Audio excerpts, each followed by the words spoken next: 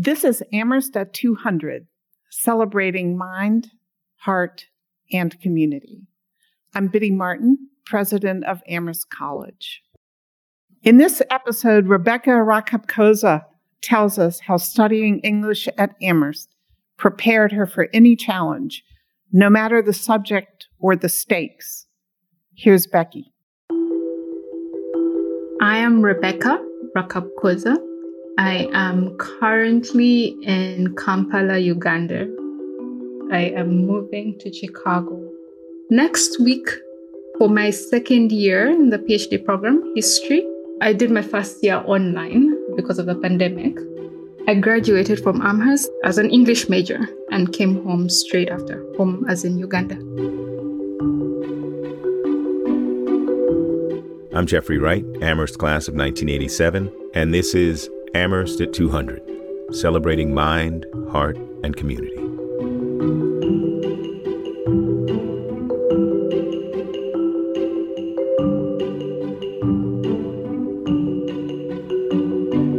Becky Rakab-Koza's story highlights the interconnectedness of the modern world.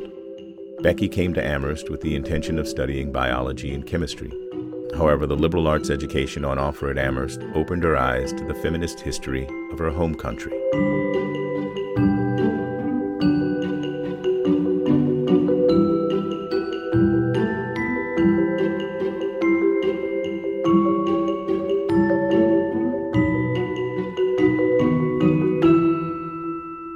I grew up in Uganda. I guess Uganda is big. I grew up mostly in a district called Mubende. That's about 2 hours drive from the city center, Kampala. I'm the last born in my family. My mom and dad had 10 children, and I'm number 10. So I guess I grew up with very many adults around me, people who watched out for me all the time. I had a good community of people. The first time I heard about Amherst is an interesting one. My father died when I was about 9 years old, and I was still in primary school. The school then decided to cover my tuition. So they basically said, don't worry about her school fees. She can just keep coming to school. So I stayed in school. The only way to get out of a tough situation at that point is to work really hard at my education. At the end of primary school, we do a national exam, primary living examination in Uganda, and they rank you nationally. I was the best in my district. I got forms from a program that was at the time attached to the US Embassy. It was called USAP, United States Student Achievers Program. A bunch of us filled out forms for the program, and then we had back from the education office at the embassy, and I'd gotten in. But we didn't really have a frame of reference for which colleges were good or what we even wanted to study. On the day that we were supposed to submit, I was sitting at the computer, and this lady comes and stands next to me and says, "Rebecca, what schools did you put?" Listed out a bunch of schools. I actually even put an all-women's college because I was coming from an all-girls school. I figured, easy transition. Then she asked me for my essay. I had a copy of it printed out. So she read it and then said, "Put Amherst." And I had zero idea. Actually just said, "Spell that," while I was in the Common App. So she spelled it out. I typed it in. I submitted to Amherst, then went home to Mubende. Amherst sends me an acceptance. I didn't expect to get an acceptance letter, first of all. Then I didn't expect that they were coming in that early. So I told my mom I need to go back to Kampala and double check some of these things. So I got into a taxi. I came back to Kampala and took that letter to the education office at the embassy. And when I got there, I handed the letter to one of the ladies and she read it and she screamed. And told everybody, Becky got into Amherst, and everyone was very excited. And I kept on saying, am I supposed to be like, what is it? So she said, you know what, like first sit down. And then we like went through why this was a really big deal. I didn't completely understand how big a deal it was until I got to Amherst.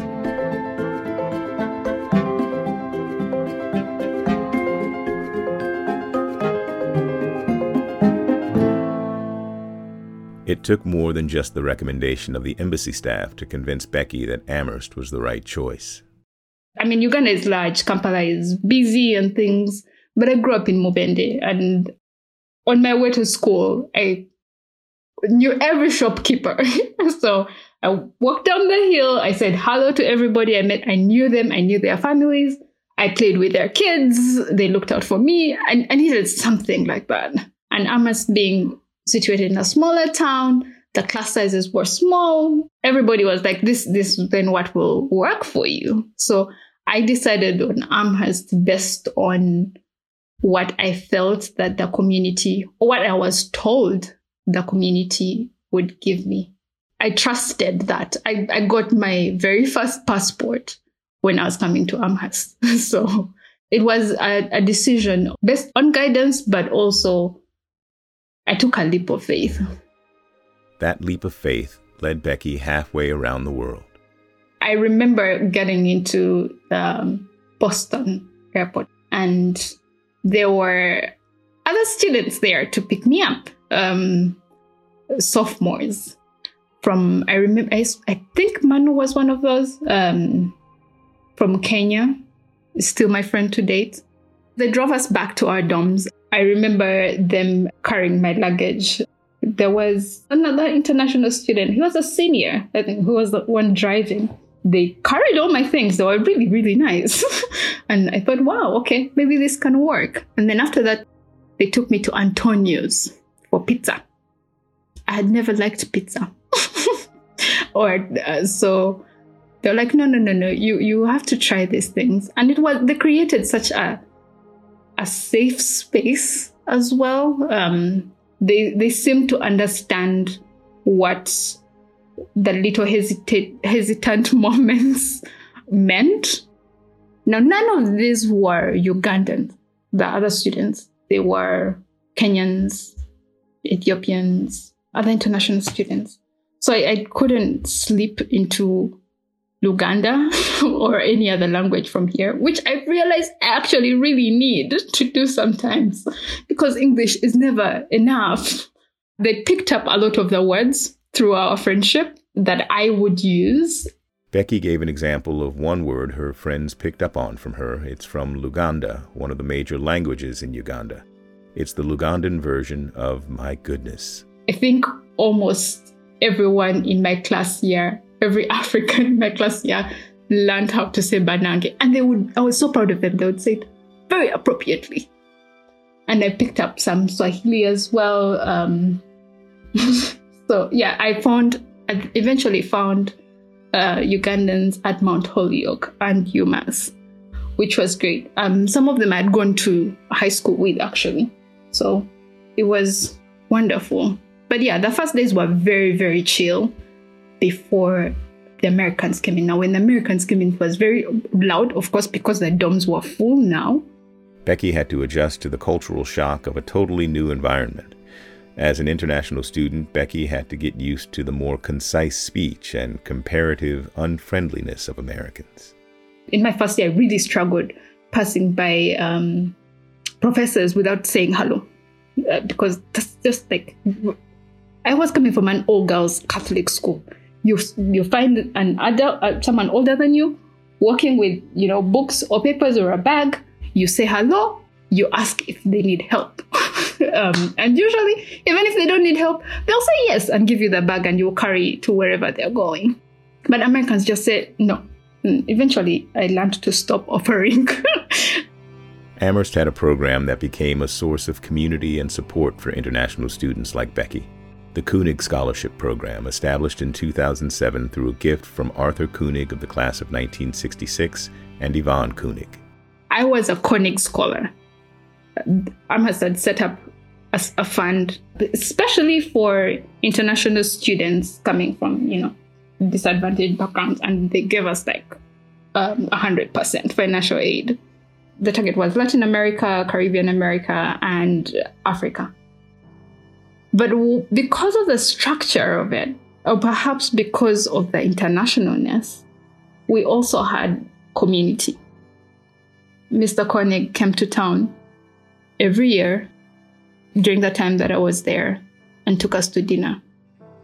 And the international student office would always ask us where we wanted to go to dinner.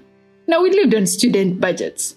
So every year it would be like, guys, I've been dying to go to Lord Jeff. So when Mr. Koenig comes, these are going to be the options. So we basically went, and every year we would pick a different place. So it was nice. I think the first year we went to, it was a Chinese restaurant, Panda East. Then after that, we went to Lord Jeff. I had always wanted to eat there, but could never afford. So it was a great time. And I think we always told him, and he would just laugh and be cool about it. And yeah, so the way that it was structured was very attentive to our unique needs. I think there's a time when we were sitting with one of the other scholars and we were feeling really grateful. Like, guys, we need to get goats for Mr. Koenig because, man, it's we felt really cared for.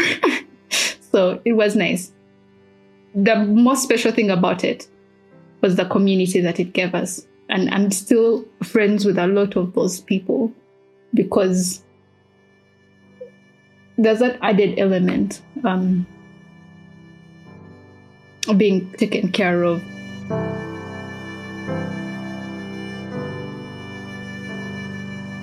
Through the help and community of the Koenig Scholarship, Becky began to find a home at Amherst. There were some adjustments, though, that continued to prove challenging. I think I had 2 lives. So I had the first 2 years, and then I had the last 2 years. So I think that the people who taught me the first 2 years would not have much kind words. Or at least I think that I was kind of figuring it out. My advisor was Randa Cobham-Sander, who was wonderful. I don't think I would have gone through Amherst without her support. For example, the winters depressed me so much, and I didn't realize it until maybe my 3rd year when I might have mentioned it to Professor Bosman. I said, I don't understand it. I've been okay. I don't have a problem, but I just can't seem to get out of bed. And then he said, it's the light, because he's from South Africa. So Americans will assume that you know these things, but you don't. I live at the equator here. I always have sunshine, and the sun is warm when it's out. So Professor Cobham-Sander would realize when I'm struggling. There's a time when I was really, really depressed, and she said, I'll come to Val for breakfast. Because I think that if you just get out of bed for breakfast, then the rest of the day is fine. Let's make sure that you have food and also lights in the morning. I lost a family member. I called her and told her, and she drove from her house. It was a Saturday, and came picked me up and took me to Atkins Farm because she knew that I'd liked the blueberry ice cream there.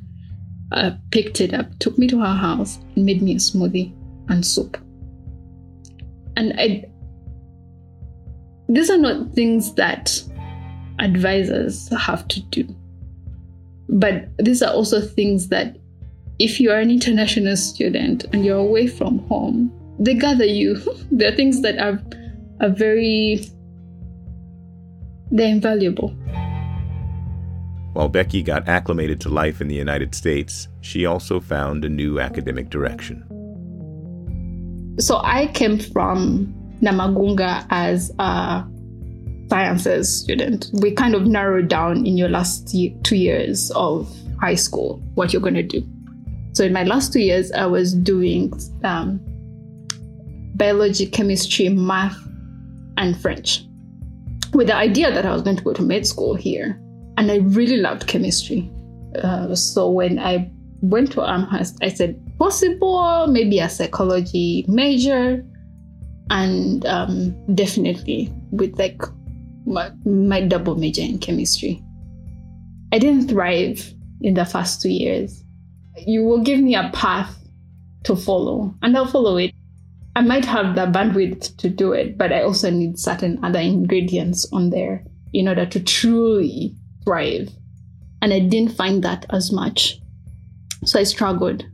So all those chemistry classes that sounded like a lot of fun, I started to not take them as much and ended up taking more Black studies, more English and things. And then I ended up as an English major like that with a heavy interest in chemistry and public health. Becky's shift in focus to an English major ties back to her life in Uganda. So because my dad died when I was 9, I was pretty much raised under the influence of my mom. I say influence because I feel like a lot of people were busy raising me. So my mother and my grandmother had a heavy hand in how I began to see the world. I also went to an all-girls school. My life experience had shown me a kinder side of society to women. It had shown me women doing things, women taking care of homes, women making decisions. Amherst did a zoom out for me and gave me language. My classes put all the pieces together and showed me what the picture is. That has been what I have taken into my activism. I did a blog and I started it in 2012. The reason I started writing about women's issues was because I realized that we were living in this world and we were not getting at the issue. And I needed to be able to get what I was learning in class and then put it in a Ugandan context. I was really angry at that point. Then I started to notice a lot of things that were happening. I would notice what the politicians were saying and how people just dismissed it. And I'd be like, can't you see it? That's the patriarchy, guys. I wrote a lot when I was in Amherst. And I took classes that would feed into this. After I figured out what I enjoyed about the classes, that the teachers I liked to take classes with, I became a whole different student. I had a favorite floor in the first library, and it had all the African literature and had Ugandan books and things like that. And I read things about my people and myself and my country that I would never have gotten access to here. My education at Amherst definitely steered me along, both my activism, but also the way that I do it, because I feel that mine is also a lot about translation, making things accessible, bringing Ugandan experience into larger conversation and the other way around. Feminism in Uganda is also very about the community and the work of doing is old and goes back centuries, as I have found out. Becky found that the academics at Amherst gave her both the language and tools to see the world more broadly. Becky credits much of her work as an activist to Amherst liberal arts education. So I talked to a couple of students who are considering undergrad degrees in the US, and every time I tell them, choose liberal arts, because I think that the kind of curriculum that I had been brought up in primary school and secondary school was very narrow. We learned things, but we didn't completely understand them. Amherst made me realize that I could be smart, because what it did, what the curriculum did was it taught me how to think. I am able to follow whatever discussion. So whether it is the doctors talking about what's happening in the reproductive health space in Uganda, or it is the monitoring and evaluation guys talking about the numbers and things. So every time I'd be asked, but what is your degree in? I said, it doesn't matter. Any problem you throw at me, I can research it, I can pull it apart, I can, analyze, maybe give you like a couple possible solutions and things like that. And I think that's something that definitely I got from Amherst. There are times I remember in one of the classes, it was childhood, I think. Someone responded and basically said they didn't want to write a paper on the prompt. And the professor said, make your case why this prompt doesn't work. And I thought, like that kind of leeway and freedom to think, to disagree with a professor, to bring your own experience to try to understand it. I think that when I approach a problem in a room, I approach it with, we can do this. A lot of the classes have helped me not look at knowledge as something that we possess and should lord over people, but more that knowledge can only be valuable if we're passing it around.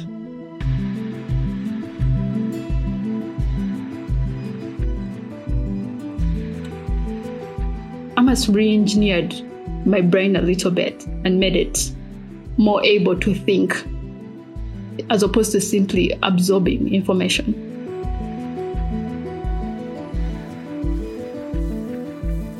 That re-engineering brought Becky into the world of advocacy. She is now in graduate school at Northwestern. Her focus is history, specifically the history of Ugandan feminism. So there's a Uganda feminist called Salome Nakawesi. And when she's talking about the Ugandan feminism, she says that instead of the waves, we have the generations. There's a generation which she calls the Golden Girls, who are usually credited in the women's movement. The Golden Girls are really the first woman to do this, first woman to get a medical degree, first woman to go to school. Really, my interest now is to go beyond that, to remove that lens and also look at Ugandan women, their own credit, So a lot of them are doing the work without thinking of the political or the theory. They're practical. They're looking at it in practical ways. Now my interest in history is also really about like how women historically conceived of power relations, life, and reproduction in their space. I think that in the end, though, now after getting out of Amherst, is when I have appreciated it more.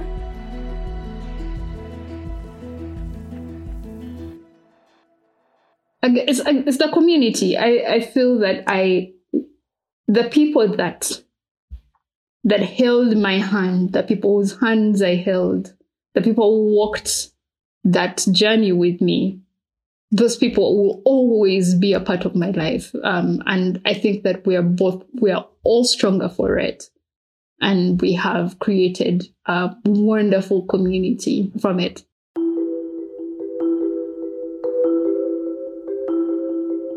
Thanks for listening. I'm Jeffrey Wright, Amherst class of 1987, and this is Amherst at 200, celebrating mind, heart, and community, a production of Amherst College in association with Cadence 13, narrated by me, Jeffrey Wright. Executive produced by Biddy Martin, Ian Mont, and Rebecca Kennedy. Produced by Catherine Duke, Bette Schumacher, and Sandy Janelius. Written, directed, edited, and mastered by Ian Mont. Technical and equipment support by Sean Cherry. Creative consultation by Catherine Duke, Carly Nardowitz, Connolly Stokes-Buckles, and Molly Whalen.